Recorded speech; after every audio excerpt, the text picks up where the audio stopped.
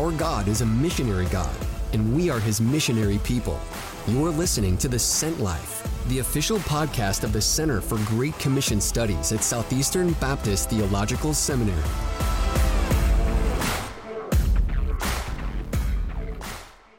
You ask the questions, we'll try to give you a good answer. We've done this before, and we're doing it again. We do this every so often on the Sent Life podcast, where just from our listeners, you've asked some questions, some things that you're interested in, some areas you want to go deeper, some things that you're intrigued about as it relates to God and His mission. And so join us again today on the Sent Life as we try to answer some of your questions.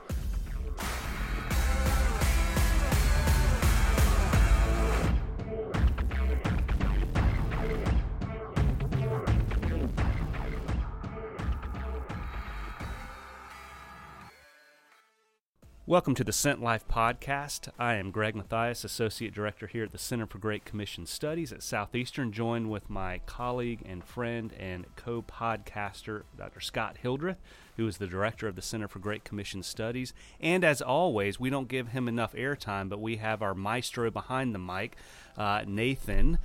He is here. Say hello to the listeners, Nathan. Hello and salam in Persian. Nathan, Happy New Year. Thank you. This is the season of the Persian New Year, and so we want to tell Nathan Happy New Year for him, his family, as they go through celebrations. Greg, did you have a good Easter?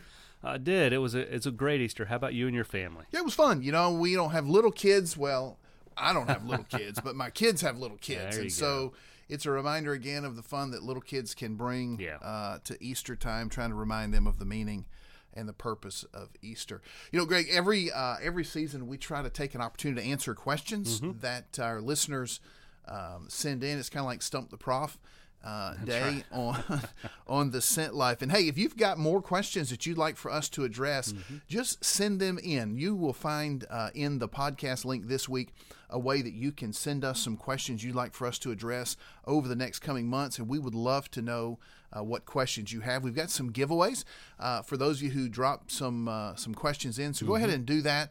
Again, Stump the Professors happens periodically. Sometimes we get questions that stump us, and thankfully we don't have to tell you what they are. That's right. So, Greg, we do have several questions that came in today, and so let's just deal with them. So the first one that jumps in deals with jobs and closed countries. Okay. You know, around the world, there are some countries that missionaries can go and live in openly. We can get in with a religious visa or a missionary visa. There are other places around the world that you have to be more creative to get in. Also, there are different needs in countries that just going in as a preacher or whatever doesn't fit that need. So talk just a second about, in your experience, how it is that people can use regular jobs, not religious based jobs, to be on mission. Yeah, no, that's a great question, and there's a lot of different ways you could approach it. And let me just say from the outset, one of our friends of the podcast, the Upstream Collective, they have a blog, and they've actually been on our podcast before. I actually have a post coming up soon. I'm not sure the exact date, dealing with aspects of this question. But to our listener who asked this question, I think part of it is more and more in today's world, this globalized, connected world, that there are more and more needs and opportunities for those to go into places as believers. Sometimes maybe you are sent through a missions organization, sometimes not, but you're going in and doing a job, a vocational job of some sort. And so there's a great need for that. Again, you mentioned some of that already, Scott, in terms of some places where you go just politically. It's frowned upon. In fact, maybe even impossible to go in on a religious type visa. And so you need to do that. But more than that, I think one of the reasons why even our listeners should consider what kind of skills might I have, maybe what kind of education do I have, how could I leverage that for the Great Commission is not only does it open up doors around the world, but more and more as we take the gospel in there, we're not just taking the gospel outside of everyday life, but God wants to use your skill set. God wants to use your passions, perhaps even use your vocation as you live it out as a believer, as you do a good job, you're a blessing to the community because the communities need whatever it is that skill has. You want to kind of promote the goodness and well-being there, but as you're there, you're doing it as a Christian. And when you do it as a Christian, then you also can be a conduit for the gospel message, maybe to people and in places that honestly, quote unquote, vocational missionaries or ministers can't be. Yeah. I have stories from when we lived overseas of men and women that served. Maybe it was as an engineer. I'm thinking of one particular story. This guy was an air traffic controller.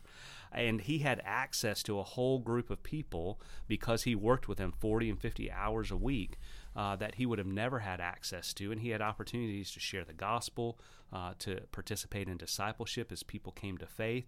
And so he did so as a Christian, but his first foot wasn't as a vocational missionary. Right. So what we're saying is that non-spiritual, non-religious jobs also provide opportunities for mission. Yeah. It both because it allows us to exercise the gifts, the talents, the opportunities that God's given us. At the same time, it also serves the community, gives us a platform. No, that's right. Not one of these fake platforms. We've all heard stories of Christians that lie about, or missionaries that lie about what they do, but really just a platform as an opportunity to talk to different people. At the same time, it serves the community. We bring our skills in. There are a lot of different ways to do this, right? There are people who transfer with their U.S. base or Western-based job to somewhere else overseas. So you're working in that area. There's tent-making opportunities where you go and you do some type of job that allows you to either as an entrepreneur or something else to be able to finance yourself. And sometimes you do that and you hire other people as well to do that. So there's this whole idea of business as mission where you are engaged in the missionary task as a businessman, as a businesswoman involved in this endeavor. So the encouragement then is no matter who you are, no matter what you're listening to us say, it doesn't outlaw you from being involved in God's mission. Yeah, God needs all of those people, whether it be a tent maker, whether it be somebody just going with their company as an engineer or an electrician or whatever you may be, even the vocational missionary. God needs all of that all over the world. There's different ways to go. And to be honest, part of why we're talking about some of this as it comes to jobs and platforms and mission is as the world is connected, the other piece is finances. Right. I mean, missions requires finances, so if you can go and leverage your job or you can go as a tent maker, it actually opens up other opportunities even for other believers to step in from around the world. That's right. Good deal. So, Greg, another question comes in. We live on a seminary campus and work on a seminary campus, and we're always with young people. And one of the things about working with young people who are in their 20s, there are two things on their mind here. One is, can they graduate and get out of here? And there's the other is, if they came in as a single, can they get married? And if they do get married, and God allows that in their life, are there ways, or how do they then serve together as a couple? So, quick question that came in was this: what are some best practices to engage in ministry when you're newly married? So what do you say? You have done some premarital counseling, immediate post-marriage counseling, been involved in missionary counseling, calling, this type of thing for over a decade. Right. What type of advice do you give for newly married couples on their pursuit of God's mission in their life now? Yeah, love this question, especially for those that might be considering marriage or maybe are newlyweds, of what does God want to do with us? Not just what does God want to do with the husband or the wife, but I believe as He calls you together to be married, that He's calling you together on His mission.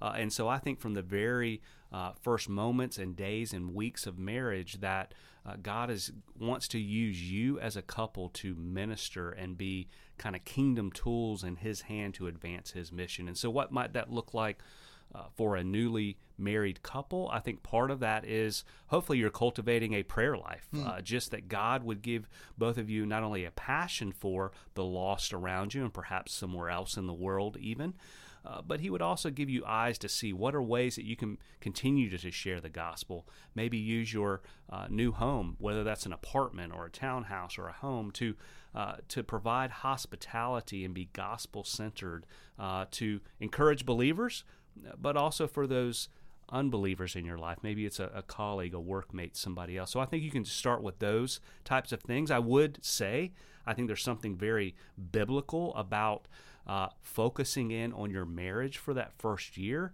I don't think that means that you cut off all relationships, particularly with non-believers, but I think that means that you see your husband or your wife as a place for ministry, but you also see that as an opportunity to help push them out to continue to engage on God's mission. And so how do we do that together? Because again, Scott, you know as well as I do that I had a ministry before I got married, but honestly, it's much better since I got married because my wife those days where I'm down, she pushes me out the door. Right. Those days where I'm excited, sometimes I grab her and pull her along with me. And so I think as newlyweds, you can still be very active in God's mission through your local church, through the use of your time in your home, and then considering, what does God want to do with us now? Maybe it is taking us to another city or another nation. Yeah, that's great. You know, our experience over the years is that when you get married, the Bible says that you are one, and that ought to involve God's call, right? Amen. Yeah, and that's so right. as you work together, it's not just that some guy marries a girl and suddenly she loses whatever calling she had. Right. There's a calling as a couple, calling as a family to serve together. I know that's your and Paige's experience, mine, Leslie's experience, Nathan's experience as well with his wife as they serve together, serve the underground and persecuted churches around the world.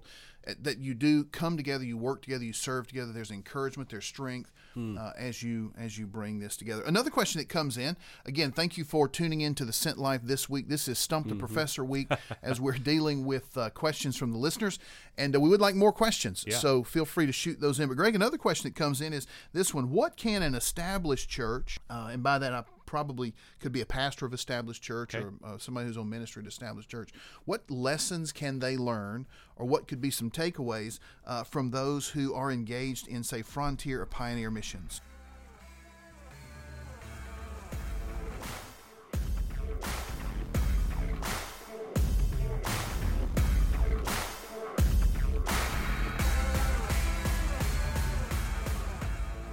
Hey, my name is Sam Morris. I am the Director of Admissions here at Southeastern Baptist Theological Seminary. I want to personally invite you to come to the Seminary Preview Day on Thursday, April 22nd, 2021. This is a day where we will serve you to try to find out whether or not Southeastern is the place God is calling you to be equipped for the Great Commission. The cost of the day is minimal at $20 per person, but you will be able to have multiple meals with faculty and staff, as well as meet the various offices on campus who will be serving you during your time here as a student. Please register today by visiting sebts.edu and going to the Visit Us page.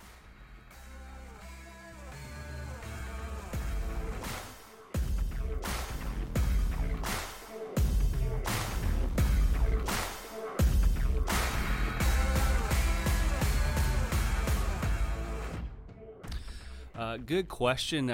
You could almost, I'd love to get a pastor of an established church on here with somebody that's more in what would be considered more frontier missions. missions. Podcast for the future. That's right. So but today is Stump the Professor, so it's your turn to answer that's that true. question. That's true. See, that's how you answer questions with another question. What could they learn? I think they can, again, learn from one another, but I do think there's value in those that are kind of living and serving in more frontier or pioneer areas. And what would they maybe tell or model for an established church is that the community, even the community surrounding an established church, is not static. Good point. And the people aren't the same even as they were 5 years ago, much less maybe 50 years ago. And so there's always a need to continue to re-engage the people and the community around you. And I think those in frontier areas do that really well. But sometimes as we see the church grow and develop, we forget about that. So I think having that very active engagement mentality of engage the lost, know the community, what are the current needs that we as the church, as opposed to the rest of the culture, how can we minister in really tangible ways that keeps the gospel central? And so I would say that would be kind of a main lesson with all of that. That's good. Yeah, I think that's right. As we think about that, is this idea of attacking the lostness of your community. Right. Yeah. There's this idea of appreciating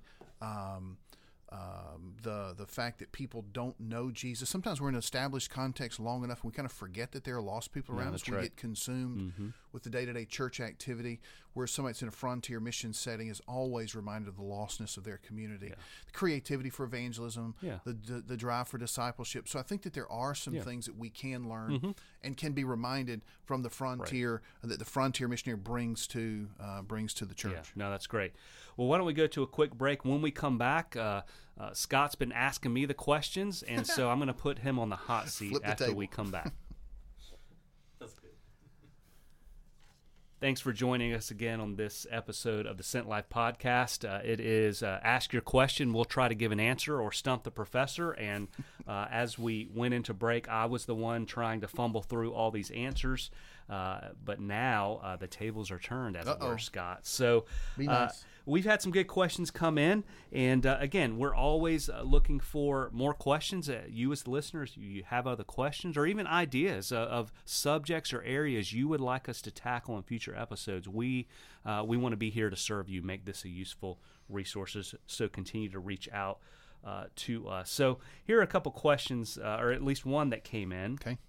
I think this is a great question that probably everybody has, not just once, but over and over again. Here's the question. All right, Scott, how does God use his people for his mission despite our failures and faults? Why did I get that one? Well, I don't want to read into it, but as I'm taking that personally, in Alabama we have a saying that God can hit a straight lick with a crooked stick, and the response that I tend to give to that is, what choice does he have? Right? I mean, every one of God's people are broken, fallen, and have faults. So how does God use us? I think there are a couple of ways. One, Paul is really clear that. Paul in the Bible, not Paul, your student. But Paul is really clear that it is that God uses us and our fallenness as a place to demonstrate his patience and to demonstrate his grace. So how can he use us despite our flaws and despite our faults? I think it's that in those flaws and in those faults, God demonstrates his goodness, his grace, his love. After all, if God can use and love somebody like me, then there's nobody else around that God can't use and can't love. The other thing is this. I think that as we are pursuing the Lord and confessing sins, confessing our flaws, we're growing spiritually, and that keeps the gospel fresh in our own life. I think about the story of the woman who broke the perfume over Jesus' feet, right? The Pharisee was real arrogant. Hey, why would she do this? And Jesus just reminds him, he says, hey, it's the one that's been forgiven much that has the most love. And our flaws and our faults, when we realize them, it keeps the gospel hot in our lives. No, that's good. Because we're reminded of God's goodness and God's forgiveness. So when I see someone out there who's flawed or fallen, rather than jumping arrogantly to, oh, look how much better I am, I'm reminded, no, they need the gospel. The gospel helped me. The gospel can help that person as well. So how does God use us? I think God uses us because he doesn't have a choice. But I think that it's in our flaws, it's in our fallenness that God glorifies himself, and it's in that God keeps us ready for service and ready to serve him.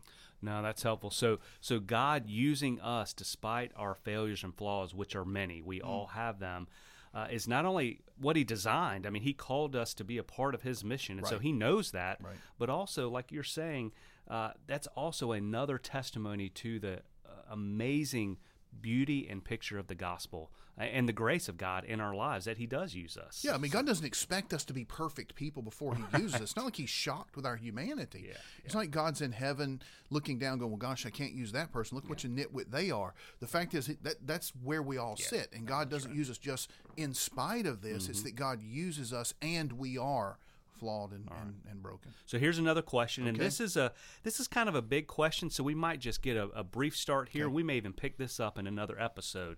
It deals with one of your kind of sweet spot areas, Scott, the area of contextualization. Okay. And it's a general question, but let's just see where you take it. The question is this: what level of contextualization is or is not biblical?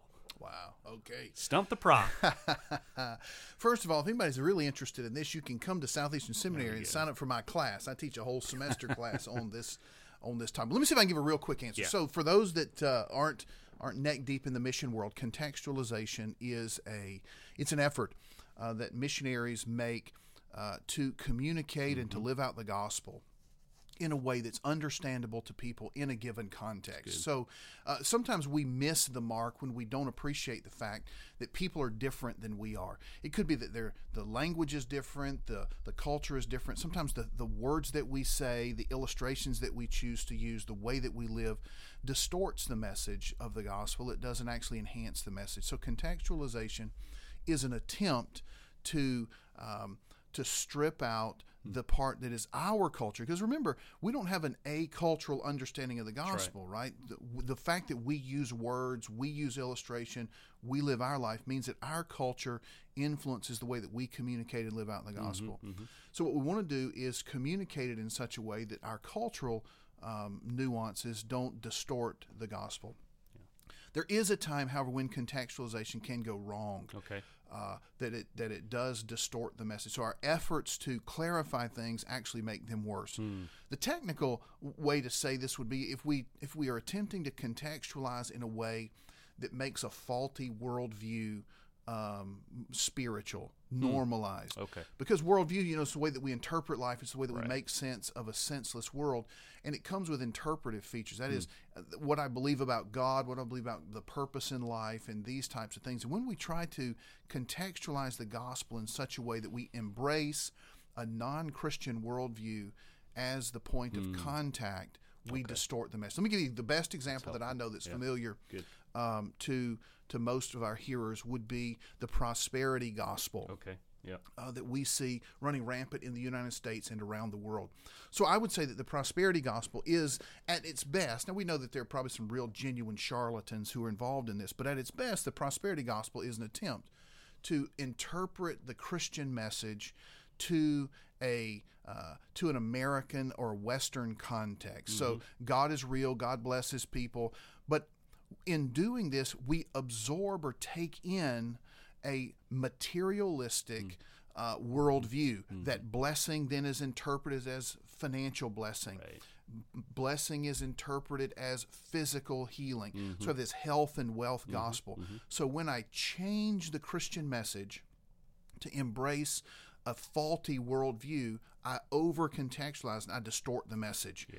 We could do the same thing in an Islamic context, in a Buddhist context. We could do it for Southern fried religion when we fold in everything about life and we just make that Christian. Think about country music, right? I love country music, but there's so much that you listen to that's like, this is not Christianity as we find in the Bible. This is a cultural, overly contextualized embracing of a message that's too deeply anchored in a faulty worldview.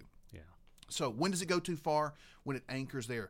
The problem that we have as well is that sometimes those errors keep us from actually involving ourselves in contextualization. We're too afraid to fall over in this syncretistic side that we don't actually realize we need to make an effort to help people see and understand the gospel and really appreciate the way that culture actually influences our own life. Right. No, and I think that's really helpful. In fact, we probably should come back at a future episode and just deal with this, even that point that you ended on of, we do have to deal with culture, and even what you said before, there is no such thing as an acultural gospel. Right. The scholar Andrew Walls talks about Christianity going forth, and it's actually made stronger and better as it engages with various cultures around the world. So good answer, but we'll add to that in a future podcast, Sure. so stay tuned. All right, I think this will be our last question. Okay. It's a good one to end on as we think about living the sent life. Here's the question. What does relational evangelism look like? Relational evangelism. Well, that's a great one. So I think I would say a couple things about relationship evangelism. First of all, we're for it. That's right. Yeah. There's kind of this idea that religion and politics are always off limits in familiar settings, and if we're not careful, then we can relegate evangelism only to strangers, and we don't really think we should share the gospel with people that we know, that we love, we care about. Yeah. The other thing I would say about relational evangelism is this: that there are moments in every relationship where we need to articulate with words very clearly what we believe. Yeah. We need to tell people this is who Jesus is. You can be through your personal testimony. This is what Jesus has done for me. Yeah. It could be through your prayer life. It could just be through expounding something about the gospel. At the same time, for those who are closest to us, relational evangelism also looks like the way that we live. Yeah, there you it's go. almost like the deeper the relationship we have with somebody, the less often we preach or talk, and the more often we live, so that our life opens the door for words. That's good. The more shallow a relationship we have with a person, the more our words matter, the less our life matters. We tend to flip that, right? No, that's right. We tend to think that, lifestyle evangelism would mean that I want to live my life in a certain way that a stranger would see me and say, hey, you're different. Can you tell me about Jesus? And then with those that we live around, we just want to preach, and talk a lot. Actually, we should flip that, right? No, those that we don't know very well can't observe anything in our life that would be unique. They just think that we're weird, and we probably are. Yeah. But the weirdness or the oddity is not what attracts attention. It's our words. For those that we're closest to, it's our life and our words. I don't think relationship evangelism is ever without words. That's right. No, I agree.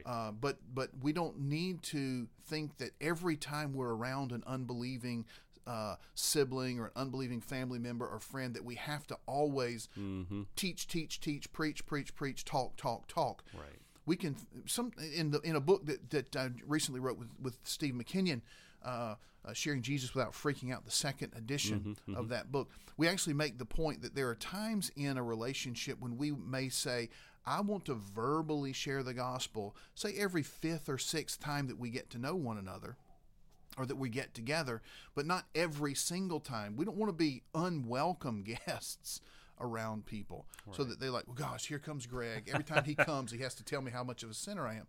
We shouldn't do that, but there needs to be this moment where we do say something about the gospel. Yeah, no, that's really helpful. Too often, I think, in relational or relationship evangelism, we kind of pit relationship and evangelism at odds with each other. And what you're saying is, no, they actually work hand in hand. Evangelism centers on speaking the gospel, but it should happen in the context of real relationship. Good point. And so sometimes, if it's family and friends, people that I'm around more, sometimes it's the living of that life and relationship that provides, I like how you said that, Scott, the doorway to speaking the gospel, whereas around strangers, sometimes the doorway is open by speaking the gospel. Right. And again, I would encourage our listeners, Scott mentioned, but the book that he and Steve McKinnon wrote together, Sharing Jesus Without Freaking Out, is very well done. But more than that, I would just say it's a super helpful, feet to the ground, how do I share my faith in everyday life? So I'd encourage you to go look for that book. But again, I think we'll save the rest of these questions for the next time we're on the Sent Life podcast. For you listeners, thank you for listening. If you like what you're hearing, let us know about that. Like us, share the link, encourage others to listen alongside with you. Again, reach out with more questions that you might have. We want to do more of these episodes. We also like to hear from you about what you want to hear about on the Sent Life podcast. Again, we have a missionary God. We are His people, and He sends us out moment by moment, day by day, here and around the world on His mission. Thanks again for listening to the Sent Life podcast.